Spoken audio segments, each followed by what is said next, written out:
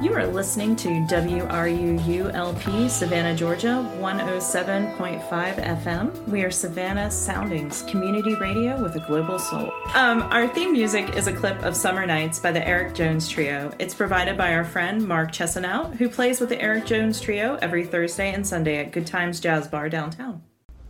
Hey everyone, welcome to Arts on the Air. This is Tamara Garvey, and I have the pleasure of sitting down with local writer Ariel Felton. Welcome. Thank you so much for having me. I'm excited to be here. I'm so excited to finally meet you. I'd seen your name around town all the time, so very glad to have you. So I will just start off reading a little bio from your website. Ariel is a writer and editor with a decade of experience in feature writing, travel writing, and copywriting. She has writing published in New York Times, Vogue, Washington Post, Bloomberg, and more. And her essay, A Letter to My Niece, which was first published in The Progressive, was listed as notable in the Best American Essays in 2020. Did I get that right? Awesome. Okay, so I saw on your website you have a BA in English from Valdosta State. So were you born in Georgia? I was born in Middle Georgia, a tiny town named Byron that folks have usually not heard of. But then I went to VSU, yeah. Was Valdosta kind of the closest big city to you? Sort of, but I wouldn't even maybe call Valdosta a city. No. It's really not that big. I think for me, I wanted, I'd been living in the same town for 18 years and I wanted to explore, but I'm also kind of a scaredy cat and I didn't want to go too far. Yeah. So it was a straight shot down, Interstate 75, just 2 hours. And that felt like, okay, this is independent enough. But Atlanta would be daunting. It would be too much. Yeah. I'm originally from Albany, so I'm familiar with Valdosta. Yeah, nice. Yeah, I missed Valdosta. I missed, Zacadoo's, that restaurant that was really close to the restaurant, fast food place. Okay. It was yummy though. Your college level eating. Yes. Yeah. Nice.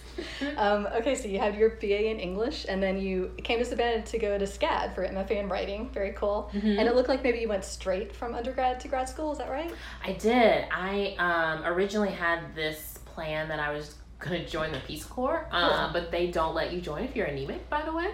Anyone's ever wondering. They're taking care of you. I guess so. Yeah. And I think my parents were a little, they were very encouraging for me to not take a break because they were worried that I wouldn't go back.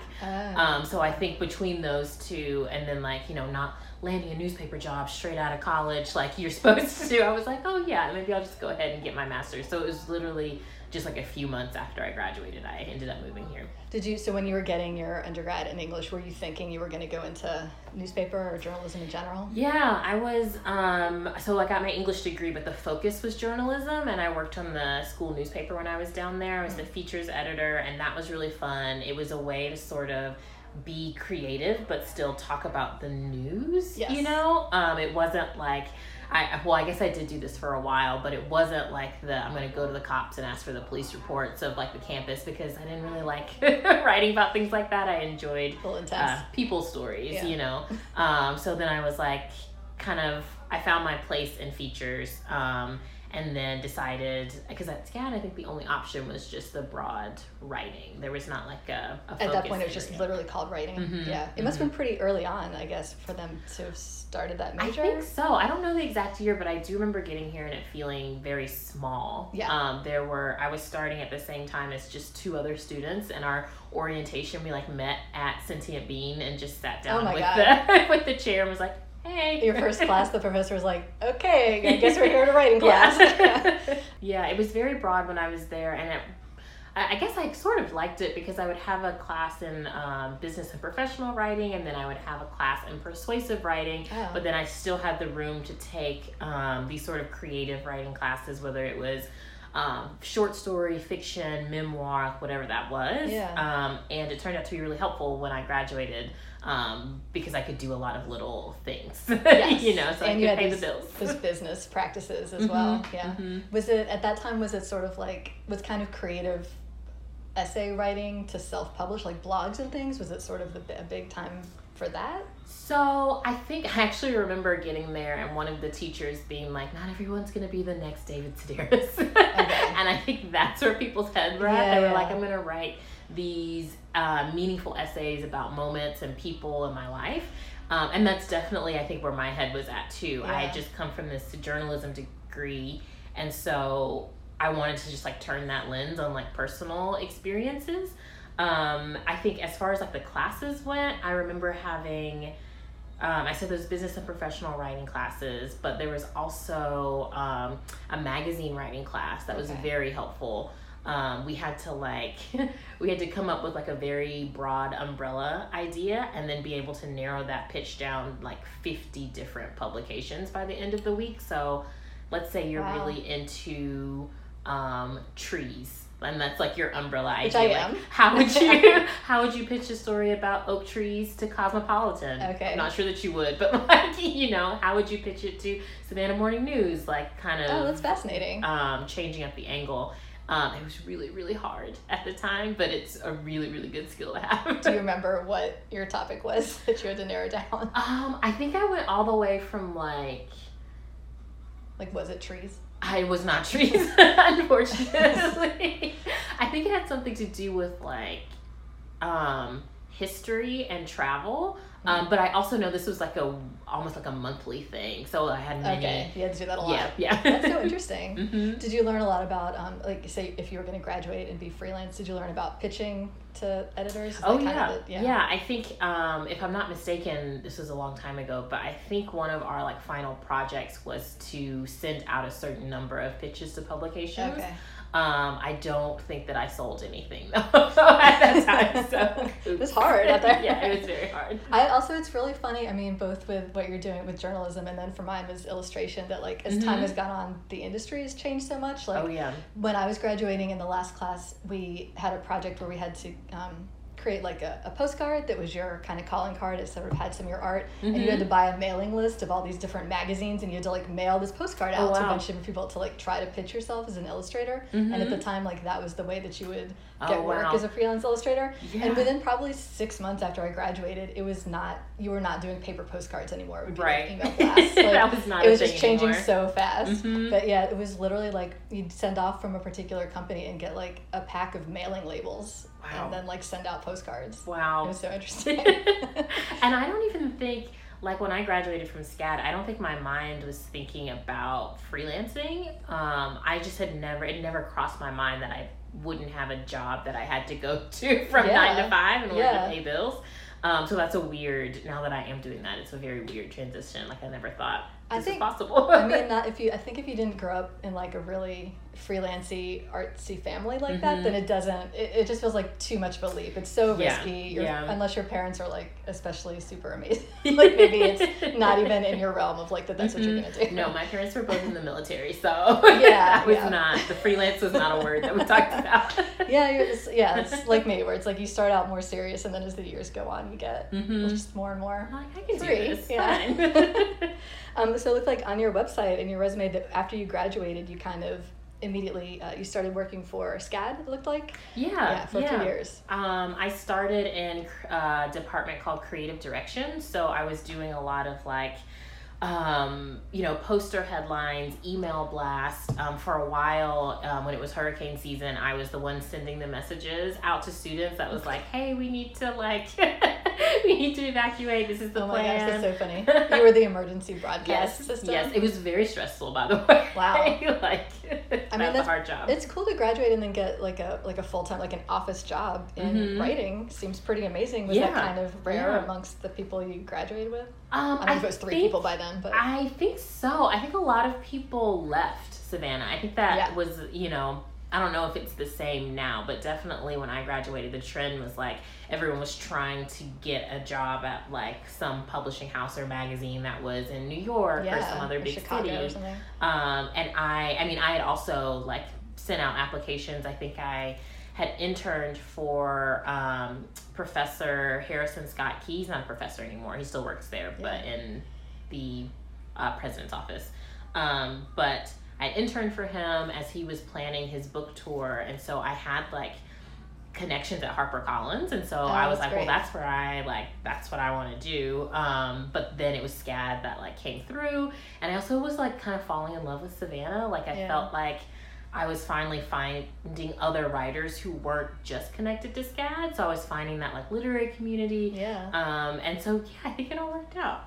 Yeah, and also, I mean, I would think at that time, like, it was way before now where people can live anywhere and, like, just, you know, work online and everything. But at that time, it's like, yeah, if you were going to be working an office job, you had to be at the city and be in the office. So that's pretty amazing to have landed a job like that here in Savannah where, you know, there's not tons of white collar. Yeah, I felt very lucky. I always say that my SCAD professors really, like, you know, I learned a lot while I was in school, but they also, like, gave me the push I needed once I graduated. I think that several of them were references for this job. And then when I did start freelancing on the side, it was another professor who had written for Savannah Magazine before, Andrea Godo, who was like, hey, I know a student that just graduated that might pick up some work on the side. Yeah, that's great. Yeah. It sounds like you really made a lot of connections. Yes, the connections matter. Did you always feel like, did you always kind of sense that it was important to you in your career to, like, befriend people and really network and kind of, like, put the feelers out that you were looking for mentoring, kind of that kind of stuff? I don't think so, honestly. I think I just got lucky there in the beginning, and it wasn't until later when I started to, like, kind of chart back, like, in my career that I was like, most jobs I knew someone there before I got, like, the job. So there was someone who, you know, was kind of, like, talking me up. Yeah. So it's really important, but I don't think I was thinking about it at the time. It's amazing how many things, like, you know, niche jobs in the arts or writing or just, like, hand-holding, like, you going from one person to the next kind of thing. Yeah, it's kind of amazing. So you mentioned that you, at that point when you were graduating from SCAD, you were just starting to feel really comfortable in Savannah. What were your kind of first impressions of it when you first got here after Valdosta? I think I was 22, which is its own mindset. I think I was really excited about things like St. Patrick's Day, like drinking in the streets, and just that things were, like, open so late. It really felt like the first quote unquote big city that I had lived in. And then the longer I lived in Savannah, I feel like I started, like, I have to give props to Deep Center. I started volunteering for them when I think I was my last year of graduate school. And can you tell everybody, what does Deep Center do? Oh yeah, so Deep Center is a local nonprofit that does creative writing after school workshops for young people, as well as social justice and arts change work here in Savannah. And I was one of their writing fellows my last year of graduate school, so I would go into the middle schools and kind of co-teach these workshops about metaphor and form and all of this stuff. And I don't know, it connected me with a lot of writers, and it kept me writing my own things even when I was, like, working to pay the bills. That's really hard to do. Yes, a lot of people start, like, working in, like, a meta way and then just stop doing their art. Right, they're like, well, and work is, like, tiring. Like, if you're there from 8 to 5, it's kind of hard to, like, keep that motivation up. But it was really hard to, like, tell young people to write and encourage them, and then go home and, like, be a hypocrite with myself and be like, I don't need to do that. Like, so. And how old were the students you were working with? So when I started, I was working just with middle schoolers. When I came back to work for Deep in 2019, it was high schoolers. Okay. So I've kind of done both ends of the spectrum. I can imagine, I mean, either of those age ranges, they're going to kind of put you through the ringer, and if you weren't working, like, they're going to be asking you what you're doing on your own writing and your own career, so you have to have a good answer. Absolutely. And it's just so much easier for, like, building that writing bond, especially between a writer and an editor. At the end of the semester, they are trusting us with their work to, like, revise and get it ready for publication. So I feel like if I'm able to share my work with them, it kind of helps build that trust a little bit. You know? So they can see that you actually can write. Yeah. And then I'm not, like, afraid, you know, to get up in front of the class and be like, here's my story that I wrote. I think it's encouraging too. Yeah, it's a muscle. You got to keep doing it. Where did you live in Savannah back then? Were you kind of downtownish? So no, I was still in, I don't think anyone was calling it the Starland District. Right. Then, the early days. Right. Yeah. Actually, after I'd been living here for about maybe a year or so, I told someone where I lived. It was 39th Street. And they're like, oh, you live in the dirty 30s? I was like, well, I've never heard it called that before. Goodness. Thank you very much. So yeah, that's where I was. I've never made it properly downtown. Although it's gorgeous, it just, you know. At this point, it's hard. So that would have been like 2013 to 2015 is when you were in grad school. Mm-hmm, Yeah. mm-hmm. So you worked for SCAD for, it looked like 4.5 years or so, and then you worked at that Deep Center teaching. Mm-hmm. Do you remember, was there any kind of like noteworthy situation or incident or student that you had at Deep that really made an impact on you? I think that's a really good question. Because I'm sure you're teaching and you're like winging it and the kids are asking questions. I'm sure there were a lot of things that maybe like stumped you that comes up in the moment, right? I think maybe the most, like the thing that sticks with me the most is just how much this generation is like, just up on things, you know? Yeah.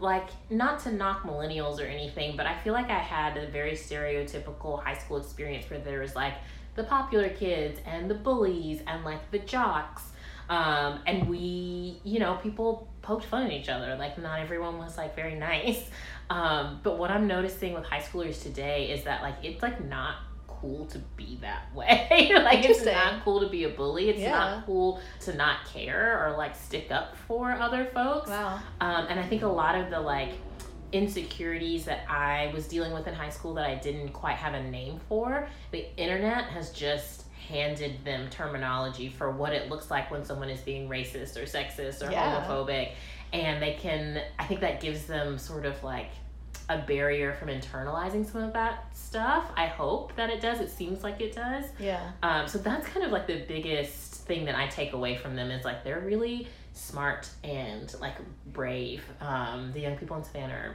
they're just badass. It sounds like, and they're really just like championing the underdog kind of thing. Yeah. It's nice to see. And there's some really great artists and writers out there too. And they're really interested in how to be an artist here, whereas I feel like my generation again was all about like, you know, maybe you get your degree down here but then you need to go to like a city somewhere. They seem very interested in like trying to make it work in their communities, which is really dope. I think that's interesting. I think like for a bunch of different reasons it can be like the internet where people can buy from you online and you can ship it anywhere, and then also just that like Savannah's so touristy now, so you don't just have to be in a big city to have lots of people coming through. There's people coming through here all the time. Right. Not to mention like everyone is having these opportunities to work remotely now. Which is not something before COVID that I even thought was like, it just didn't cross my mind. So new. Literally the last few years, people have all these opportunities.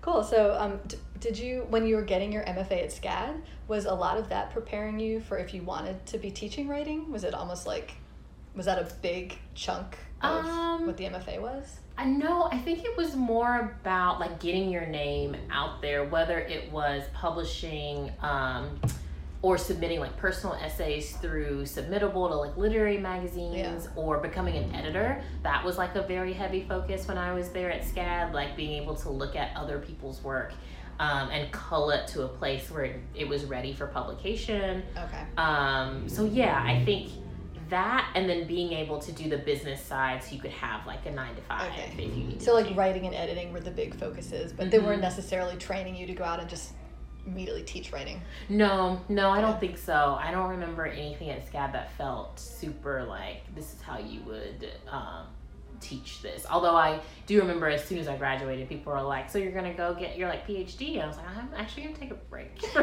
school. I've been in school since I was like 5. So was that hard to figure out then, how to teach creative writing to the kids? A little bit, but Deep has a really good, they've been doing this since 2008, so they have a really good like curriculum template for both middle schoolers and high schoolers. We have an archive of like, old student work that we pull from when we need to show examples of certain things.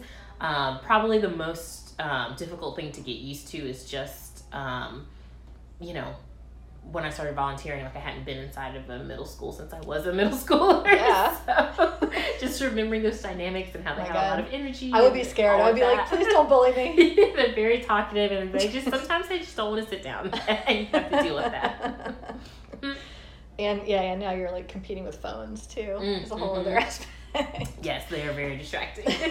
Amazing. Okay, well I want to switch to, so around looking at your website, you kind of you have all your like your degree information and then your work information, and there's a whole section where you have like links to all of your creative writing, which is amazing. And the first one that you had a link to was 2017. I didn't know if that was your first real professional freelance writing or just the first one you have on there. Was it the one in the Bitter Southerner? It's the Bitter Southerner, yeah. I think that was the first story that I came up with on my own and pitched and sold. And so to me, that is very much like, instead of just getting an assignment from like Savannah Magazine, this was something that I was like, I want to write this, and someone like agreed. So it felt very much like, here we go. Yeah, I'm doing like it. The start, doing your pitching and everything like you've been trained for. it actually works. It's happening. So that one was called Troublemakers Get Things Done, and it was a profile on, am I pronouncing this right? Coco Pappy? Is that her name? Okay. So, and that was, let's see, how did you end up pitching that? How did that come to you? So I think I met Coco at a Planned Parenthood like volunteer event, and this is so long ago, so I'm not going to get her title right, but she was like basically organizing volunteers for Planned Parenthood Southeast. Okay. It was at a time where Trump was running, or he was elected at that point. Yeah. So everyone was sort of worried about the state of things, and Coco was someone who, at the time, I saw not just worrying, but actually like putting boots to the ground and trying to like do things about it. Yeah. So it was just a really inspiring story. And then I think for me, I framed it as this sort of the new type of Southern woman, right? Because the Bitter Southerner is all about breaking those stereotypes about the South. And I wanted to show that like women in the South were organizing and active and, different than some people might expect. And so Bitter Southern is like, it's like embracing the aspects of the South that we like, but not ignoring the things that are really problematic. Yeah. And and it looked like in, Coco's story that she was from the South, and then she wanted to be a community organizer, and she moved to Brooklyn and lived in New York for years and years, and then realized that like, it actually was more important for her to come back here and do it here as opposed to in New York. Yeah, change starts at home, and like a place where you already have connections, where people already know your name. Yeah. Where folks aren't judging you about like where you're from. I think I remember in that article she talked about going up north and people like thinking she was dumb because she had a Southern accent. Yeah. And I know Coco Pappy is like wicked smart. So it was just like, I don't know, all of that was very inspiring. I noted that down, that she, in your article, you mentioned that she was on a job interview and she's talking and the person just interrupted her and is like, I can't hire you because you just sound like an idiot. Right. And you're like, but I know what I'm talking about. Like, how insulting. It's really notable. I know. It's pretty incredible. So I kind of wanted to, now that I've met you, I wanted to, because that accent thing really struck me. You don't really have a Southern accent at all. I get told that a lot. Not have one from childhood, or did it fall away? I think that if you heard me talk to my mom and dad, my voice would just sound a lot different. Okay. I think that it's a part of like consciously or unconsciously like having a voice, and obviously I know that we're recording, so I'm probably like, slow down and enunciate. My mom put me in a lot of public speaking opportunities when I was young. She did Toastmasters, and she also made me do, what was it called? FBLA, Future Business Leaders of America, and they had a bunch of public speaking like contests for young people. Wow. So I was like kind of trained to have like a presenting voice. Yeah. But I've been like around friends, and like my dad will call and I'll talk to him for 5 minutes and they'll look at me like, what was that? Yeah, you just slide back into it. Yeah. And I kind of, that is really interesting that you talk about your mom putting in those classes. And one of your other articles that I wanted to talk about later is just about coming to terms with how the world is going to limit you so much for being, you said 3 aspects, being Black, being a woman, being Southern. So then if your mom specifically is like, it was very important to her for you to have this very presentable kind of standard speaking voice. My mom grew up in an even tinier town, Marvel, Arkansas, and I think from a young age, education was really, really important to her. she joined the military so they would pay for her college, you know, like that was the whole goal. And so I think she definitely wanted, you know, she was the one who was checking my report cards and like wanting to see A's and stuff, where my dad is like, B's are okay. So she was definitely like that, that parent. Your mom was like, no, she's going to be judged. Yeah. On a lot of things. She has to be like, you have to be incredible. Yeah. Okay. Well, this is, you know, I'm going to come to a close for the first half of our show, and then we're going to have so much more about your writing to talk about in the second half. I'm super excited. So everyone, this is Tamara Garvey, and I'm with writer Ariel Felton, and we'll have some station announcements, and then we will be back. You are listening to WRUU-LP, Savannah, Georgia, 107.5 FM. We are Savannah Soundings, community radio with a global soul. Trees are one of Chatham County's most treasured natural resources. Beyond their beauty and cultural significance, the impact of trees are far-reaching and compounding, spanning from economic benefits to health improvements to climate change resilience. Trees are woven into every aspect of our lives. Savannah Tree Foundation protects and grows Chatham County's urban forest through tree planting, community engagement, and advocacy. More information is available at savannahtree.org. This portion of WRUU's programming is brought to you by listeners and by Brighter Day Natural Foods. Brighter Day Natural Foods has been serving Savannah's healthy food and supplement needs since 1978. It is located at the corner of Bull Street and Park Avenue. They have online ordering and curbside delivery available, and now a walk-up window for smoothies, juices, and sandwiches from the deli. They are open from 9 a.m. to 7 p.m. Monday through Saturday, and 10 a.m. to 6 p.m. on Sunday. More information can be found at brighterdayfoods.com. What does it mean when we say that WRUU is a community radio station? It doesn't just mean that we invite the community to create programming. And it doesn't just mean that we're a voice for the community. It also means that we're counting on the community to keep us going. And you are the community. Almost all of our modest budget comes from small annual or monthly donations from listeners like you. You get to enjoy our community-focused programming because many others have stepped forward to do their part. Now do your part by joining our community of listener donors. Go to WRUU.org right now and make a one-time or monthly donation. And thank you for supporting Savannah's community radio station, 107.5 FM. How long have you been listening to WRUU? If you're a longtime listener and haven't yet supported us with a financial gift, now is your time to give your support. We won't ask you any questions. Our forgiveness is unlimited. Whether you've been listening for a few days or a few years, please donate, and thank you for your support of WRUU 107.5 FM. Hey everyone, welcome back to Arts on the Air. This is Tamara Garvey, and I'm with local writer Ariel Felton. Welcome back, Ariel. Hello, yeah, thanks for having me. Of course. So when we went into the break, we were getting into your vast, amazing, impressive freelance essay career.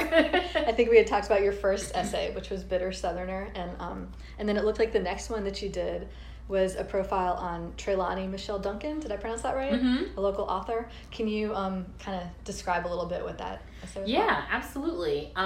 So I knew her from SCAD. I think she actually graduated like a year ahead of me. And we became friends, and I knew that she'd been working on a book that was sort of like, what's the word I want to use? Like archival histories, sort of like these oral histories where she was interviewing elders in Savannah and getting to know their stories from the early like 1900s in Savannah, which I think is very, very interesting. And I think, I want to say that was about the time that like the first iteration came out, and she has since written more about the histories of Savannah. Okay. But it was just really cool to get to talk to someone who had so much knowledge of what Savannah used to be. Yeah. And I honestly think reading her book and talking to her probably started my like intense fascination with history in general and the way things change and like how we present history now. Yeah. I was trying to find a story idea just the other day, and I went back and I picked up her book Crack Teak because I was trying to find if any of them had mentioned a Lincoln Park, which used to be somewhere around here. I'm unclear, but it was like a blacks only park for like recreation, you know, cookouts, like that sort of thing. And so I was trying to like remember if any of them had mentioned that, and I think you know, it's gone now after segregation. I think I wish I could remember exactly where it was, so I could picture like what it is now, you know. Yeah, it's so interesting. I don't know. Well, if you find it later, research. you can put that in the liner notes of the show. I will. Yeah, so that must have been so interesting for you to be interviewing somebody. You said she graduated a year ahead of you at SCAD. Mm-hmm. You wanted to interview her, and then you pitched that to the magazine? Yes, I think what happened was I had been writing a lot of assignments for Savannah Magazine that were about weddings, like recaps, basically. Okay. And so this is probably the first piece that I pitched to them. That was my own idea. That's quite a departure. Yes. And I was, you know, it was one of those things where like I was happy to have the work. I was happy to be like stacking my bylines. If you'd have looked at my website back then, it would have been just like wedding things. Oh my gosh. And I was happy to be getting the experience, but I was like, all right, I want to do something that like I'm really passionate about. Yeah. And so from knowing her and knowing her work, I was just like, this is like super interesting. Yeah. And it's framed around Savannah. So I think I may have pitched it somewhere bigger first and gotten turned down. I can't recall. Interesting. But I was happy that Savannah Magazine They really went for it. Yeah. That's really cool. You were able to uplift another local black female writer. Yeah. Also, I was struck by it both in that article and then the one before it on Coco Pappy, that both of them are just like so articulate, so intelligent. So all the pull quotes you have from them are incredible. It must be like nice as a writer where the person you're interviewing is so easy to write about. Oh my gosh. Like all the things all the quotes you had from them were also amazingly written. Yeah. I think like interviewing people who are used to speaking, interviewing other writers makes it really easy. I've had some not easy interviews before where people are like, and you know, I know not to ask a yes or no question, but still sometimes people can give you really short, like, and you're like, oh, it's like pulling teeth to get stuff out of people. But no, I remember they're both great, and a good interview subject is like a godsend. And their quotes were beautiful. I was like, their quotes were a work of art as well. And then next it looked like was your award-winning essay that was published in The Progressive, and then it was listed as notable in the Best American Essays of 2020. And this is an article about your niece and your kind of coming of age. What was that one? That was A Letter to My Niece. Yeah. That was the first like really personal thing that I had ever published, and I've got to say that essay went through like 1,000 revisions before it found like even its letter format. I wrote it after reading James Baldwin's letter to my nephew, and it's James Baldwin. It's a beautiful piece about like being a black man in America during that time, and like he's giving advice to his nephew. And so I think I did it at first it's just as like an exercise, like a writing exercise. Like, would this be anything if I were to write to my niece about being a black woman in America today? And I think I finished it before even thinking about pitching it anywhere. And then I think I was doing research on his essay and realized that before it was in a book, it had been published in The Progressive. Okay. And so it was really like the universe just kind of aligning and me being like, I wonder if they would they're still around. I wonder if they would publish my redone thing. And not only did they publish it, but it ended up being the cover, which was just, at that point in my career, I'd never had anything like that. Yeah. So I was really excited, at the same time really nervous because I was being very vulnerable in this letter. And a lot of people are going to see it. Yes. And, my family is in it. And so that was also like a whole nother like hurdle where I had to send it to them and have them read it and be like, hey, here's the thing. Is this okay?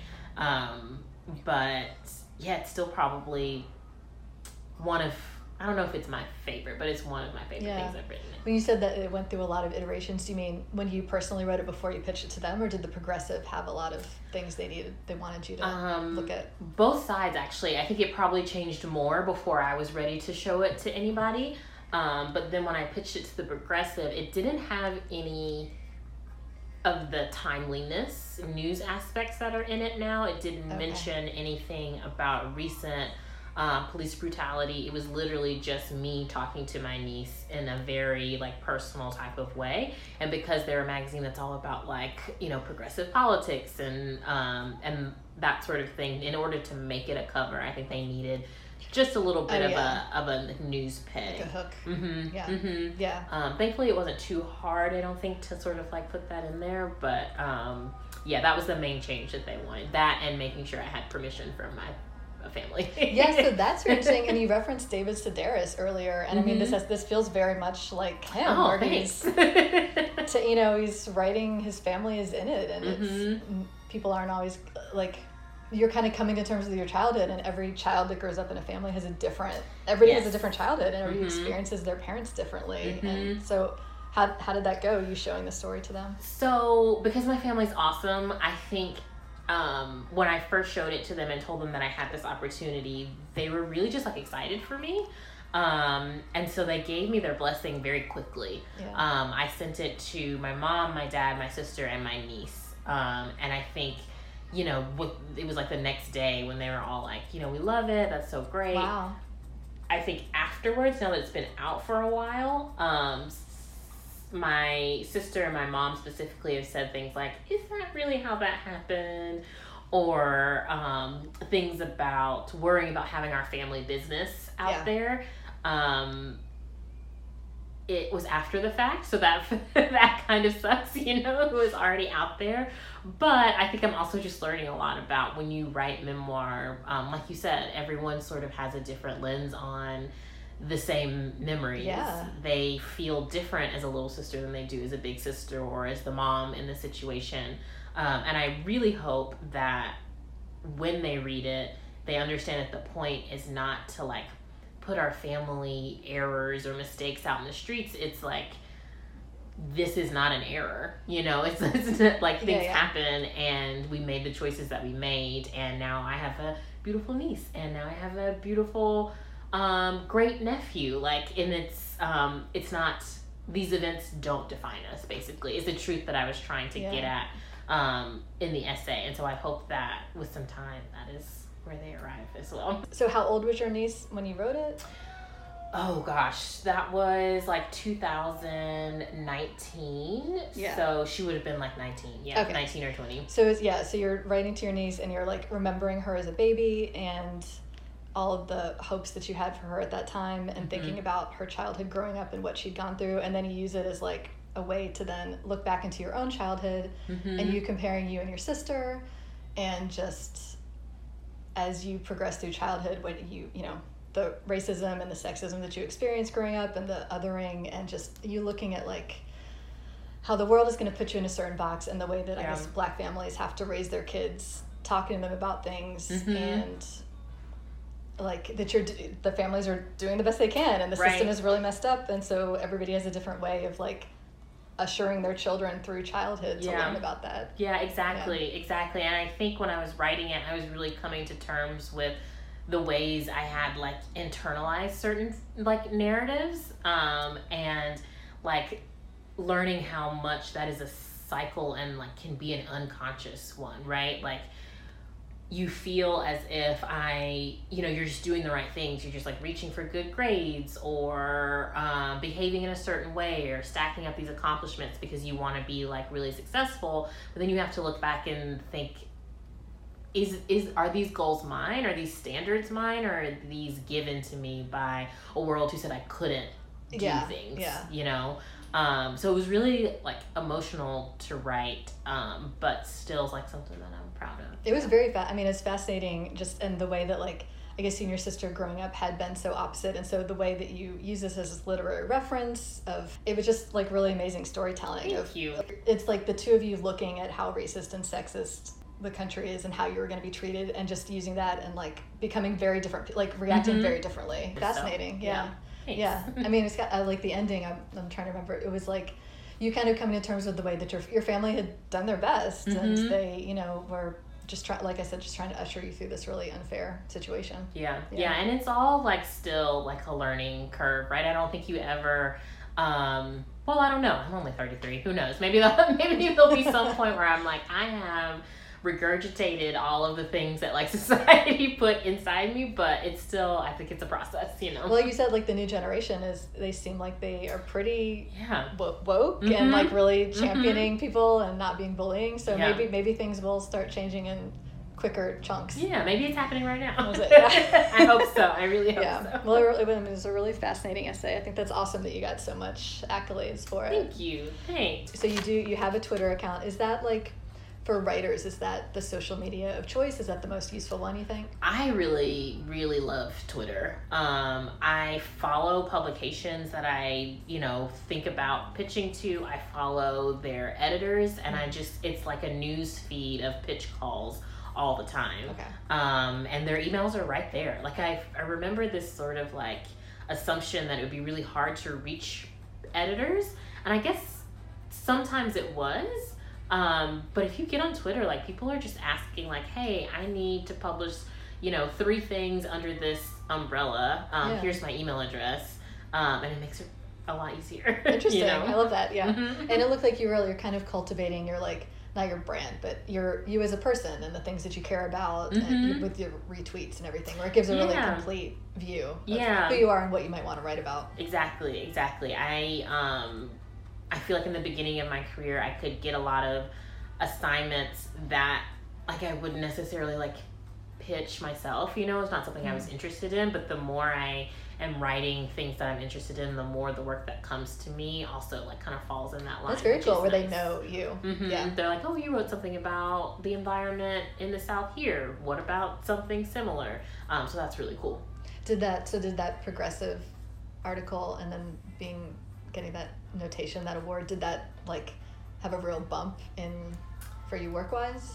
I think honestly that was 2019. Yeah, so you won the award in 2020 was when it was listed in. I think that what was really getting me more work at the time was starting to do more travel writing. So one thing that's not on my website was also happening around this time, I wrote some little travel blurbs for Atlas Obscura. Oh, I've seen that. And can you describe that? Oh, yeah. It's very quirky, yeah. So Atlas Obscura is like a travel website, but instead of like the things you're going to find in the like travel brochure when you get to Savannah or wherever you're going, it's like these off the beaten path sort of quirky things about the city. So like I wrote a whole entry on like the stone stairs of death and like what that was about. Yes. About the hidden like architecture around downtown, like the drain pipes that like end as like fish mouths, like little things like that. I've looked at the listings for that in Savannah. There's another one in Bonaventure Cemetery. There's like mm-hmm. a really ghoulish looking figure that's like a woman jogging. Do you know this one? Her face, I don't know if I know that one. Her face is very creepy. You gotta check it out. So that was something that I wrote that I honestly like. That job came to me. It was not something that I like pitched. Oh, cool. And I did it because at the time it was like the most money I had ever been paid to write something. I would not have known that website had tons of money. That's and I think it was because it was so many locations, right? Like I did like 20 something entries, and I was like updating old ones as well as adding new ones. And so I think that was where I learned that editors really like talk to one another, because even though that was not something that I pitched or like an idea that came from me, it got me connections to places that I maybe had been pitching, but I had been ignored. Interesting. There. So like the editor at Atlas Obscura would say, she was easy to work with. She turned her stuff in time. The writing was good, whatever. Yeah. And then very shortly after that, I got my first Washington Post travel job. And so that was sort of, like I said, the first time I learned that, like, oh, editors are, like, kind of talking to each other. Like, you really, because it was all travel, it was in the same vein, so that was why. Mm-hmm. So for the Atlas Obscura ones, did you have to go to different cities and find weird places to write about? No, it was all about Savannah. So because I was here, it was really, really easy. And then the Washington Post piece that came after it was also about Savannah. Okay. But in a different, they didn't want the, like, very quirky places. They wanted the, like, locals view of, like, if your friends came for the weekend, where would you take them? Okay. And so doing those like back to back, I think, when your name is in the Washington Post, people like start to see it, and Yeah. It made pitching a lot easier going very forward. cool. Yeah. What do you do? So when you're pitching, just like as a note for future writers of America, when you pitch, so is this then like in your intro email to an editor, would you maybe like reference, and my recent article in the Washington Post, like do you just put it front and center and say that? Yeah. So my like formula is to always like start with the story, but always in my email there will be a blurb that's like, this is who I am. Here are other links or to work that I've written that are similar to this. I think after I'd done that sort of Washington Post travel guide story, I pitched a story that was also travel, but it was less iterative. Instead of being like, go eat here and go drink here, it was about a travel trend. I remember I linked in the very first sentence, I linked that the Washington Post had written about it before, but had not gone like as deep as I was gonna go. And I think things like that are really helpful when I pitch as well. If I can say, you sort of covered this, but my angle's a little different. Yeah. The more I can do the editor's job for them, the better. You know, if I say, here's my story idea, and this will work really well in your travel section, or really well on this page of your publication, I feel like it's, you know, more likely that it'll get accepted. Yeah, and it proves that you're really paying attention to their publication and you really care about it and read it yourself. Yeah. The one that I pitched where I was able to link another Washington Post story in it was about Black tour guides specifically. Oh, okay. And if they had gotten any sort of pushback when they're telling, you know, certain histories. Yeah. Because like it had been a viral moment on Twitter that some plantation museum had like someone had said, I don't want to come here and learn about like slavery, and it's like, it's a plantation, it's a drag, right? Like, learning what do about you that. mean? Yeah. And I was like, the Washington Post had written about it, but really they had just culled a bunch of bad reviews and been like, this is the thing that happened at this place. And like maybe they didn't speak to the actual tour guide.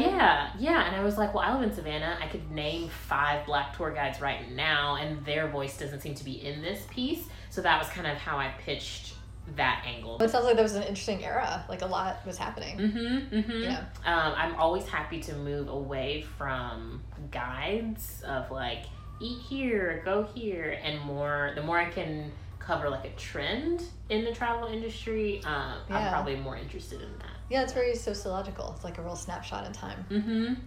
Another article I kind of wanted to ask you about, it looks like you've done some writing for McSweeney's, which I love, which I don't know if people are familiar with it, but it's just got a particular tone that's just very, very satirical and hilarious. And always just like the ending line of every essay just seems, it's like a real punch. It like just really kicks you. And I loved the title of one of your McSweeney's essays was Ways to Secretly Pass Another Woman a Tampon Without Alarming Nearby Menfolk, which is amazing. That was really fun to write.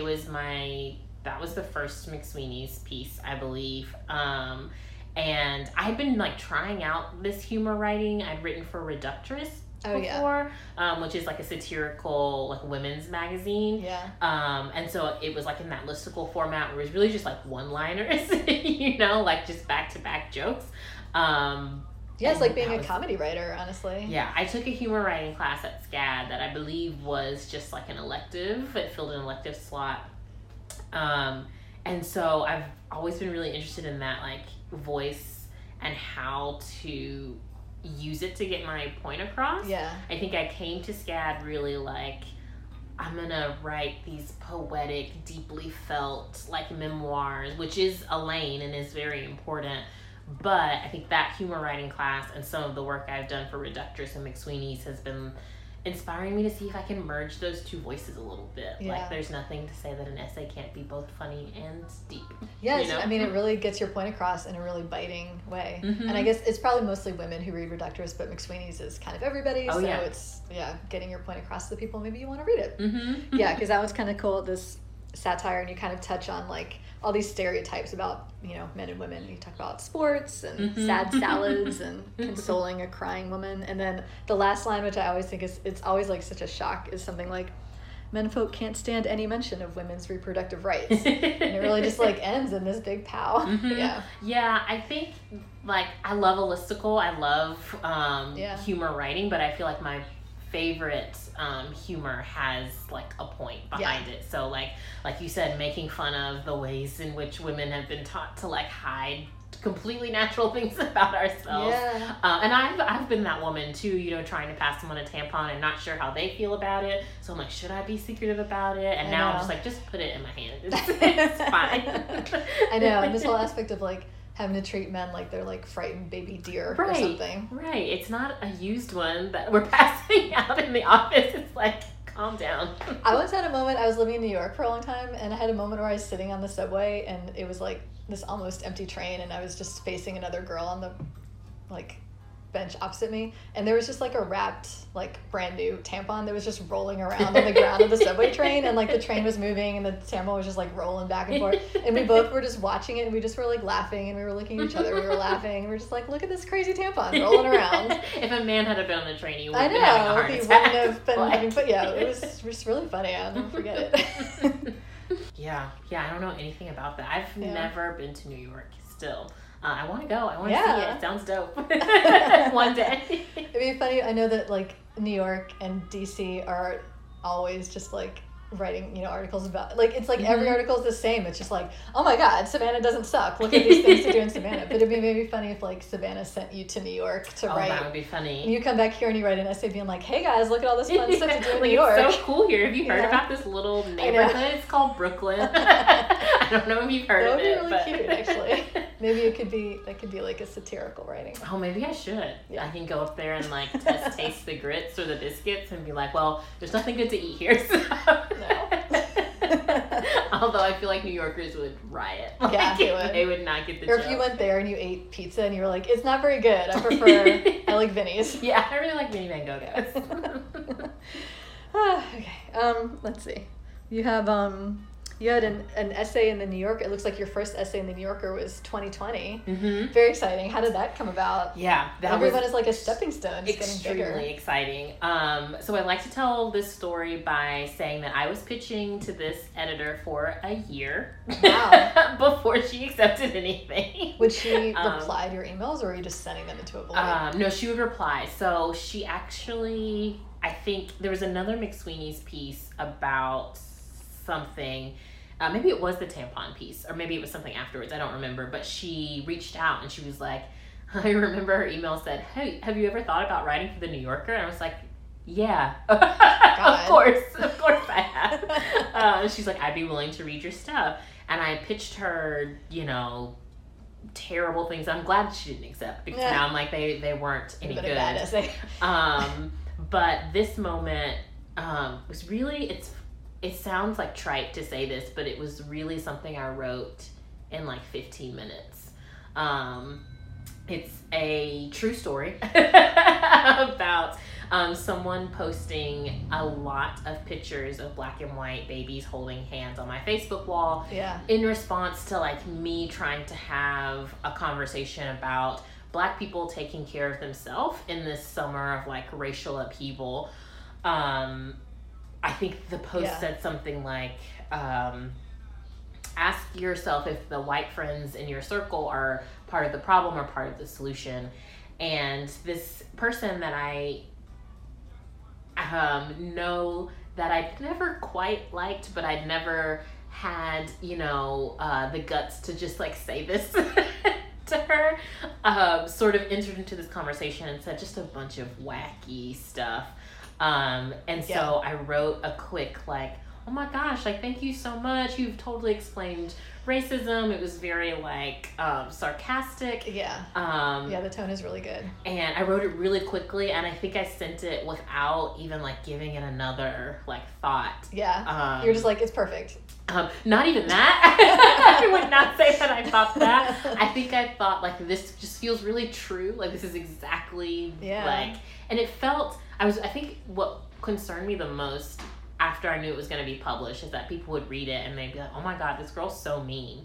Like, why would you talk about someone in this like really sarcastic tone? But when I wrote it, I was really like honestly making fun of myself in some ways, because I am so like non-confrontational that like, even if someone like deserves, you know, to be cussed out or to be told about themselves or whatever, like, I'm just not going to do it. And so to me, the piece was about, Ariel, how did you get so far in this relationship with this person that they don't know that they can't talk to you right, like this? You're being very self-deprecating, and it's like you have zero boundaries at all. Right, kind of, yeah. right. And it's so the piece is written in this tone where it's like, oh, thank you. Because if this had have happened in person somehow, I think that would have been my face. I would have been like, wow, great. I'm gonna, step back and Homer Simpson into the bush meme. Yeah. And then you go home and you're like, I'm in agony. Right. And you're like, I'm talking to my cats about what I should have said. And they're like, we don't know what you're talking about.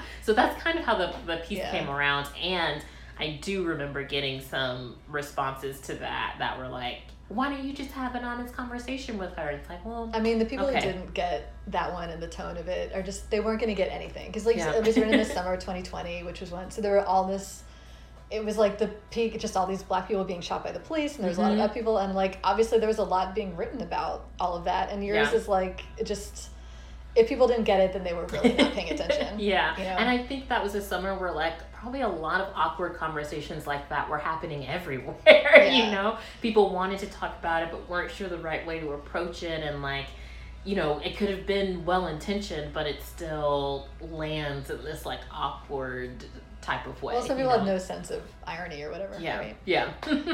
When I was just now like looking back over your work to prepare for this interview, and I clicked on that and I read it, and I was like, oh, I've read this, and I hadn't read it from like knowing you locally, and I had just read it because it's just so huge and it had been floating around and it had come across my timeline, and I remember being like rereading and being like, oh my god, I remember this. This is brilliant. Yeah. Thank you. So very exciting to meet you. Yeah, well, thanks really so cool much. Essay, so. Just know that I was very, I was like having a panic attack when it was published. I was like excited but also scared. Yeah, I mean the number of people who are going to read it through their social media, and I'm sure, I mean, you have no control over it. The comments go crazy, and I'm sure when you're writing about racial and gender issues, then you're going to get a lot of hate. Yeah, and it's weird because it happens, like I said earlier, it didn't really happen on that super personal piece, but it does happen on a lot of like journalism.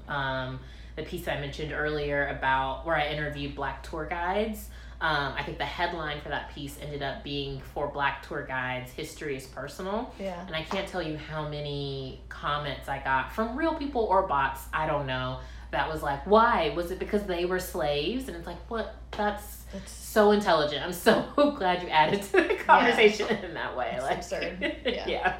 So it happens. I think I'm better at like just publishing something and then like just leaving it and not going back to see what Twitter had to say about it. That seems wise. That seems like self-care. Yeah, it is. It really is. Okay, well, Ariel, I have so many other things I would have loved to talk to you about, so I'll have to interview you again in the future. I love it. Let's do it. I will just end by asking if there's anything you want to leave us with, like directions you're going in for the future, or... I would say, so I'm in a really exciting time in my life where I am just writing for the first time ever. We talked earlier about me working at Deep Center. I left that job to focus solely on writing. So I have a little branded content, which for any writers out there, branded content is like the cheat code. The secret is that it's very easy, but that it pays to pay the bills, you know? So I'm doing that for like 20 hours a week while also just working on my own manuscripts. I really love to write a book. I feel like I've been talking about writing a book since I was like, since I got to SCAD probably, and I just haven't had the space and time to like really focus on it. So that's sort of what I'm doing right now. A lot of writing, a lot of like building up my writing habits. Your daily practice. I write a lot in the mornings, and because this job is only 20 hours a week, I can now return to it in the afternoons, which is really nice. So I don't know exactly what the book is yet, but I feel more focused on it, so that feels exciting. I'm so excited about this. Thank you. Wish me luck. Wish me all the great all words the best luck, and all of the things. Well, Ariel, thank you so much. It's been really a pleasure, and I'm so excited for all the success you've had and that you've had the opportunity to write about both frothy things and also very important, timely issues. I think it's great. I'm really glad you've had these huge platforms. Well, thanks for having me. Like I said, I love talking about writing. I could talk about it for another hour and a half if you had the time. So thanks. I'm honored to be on the air. You are listening to WRUU-LP, Savannah, Georgia, 107.5 FM. We are Savannah Soundings, community radio with a global soul. Next up on WRUU, That Old Savannah Magic from 4 to 6 p.m. It's a variety show featuring Savannah history, radio theater, interviews, and music.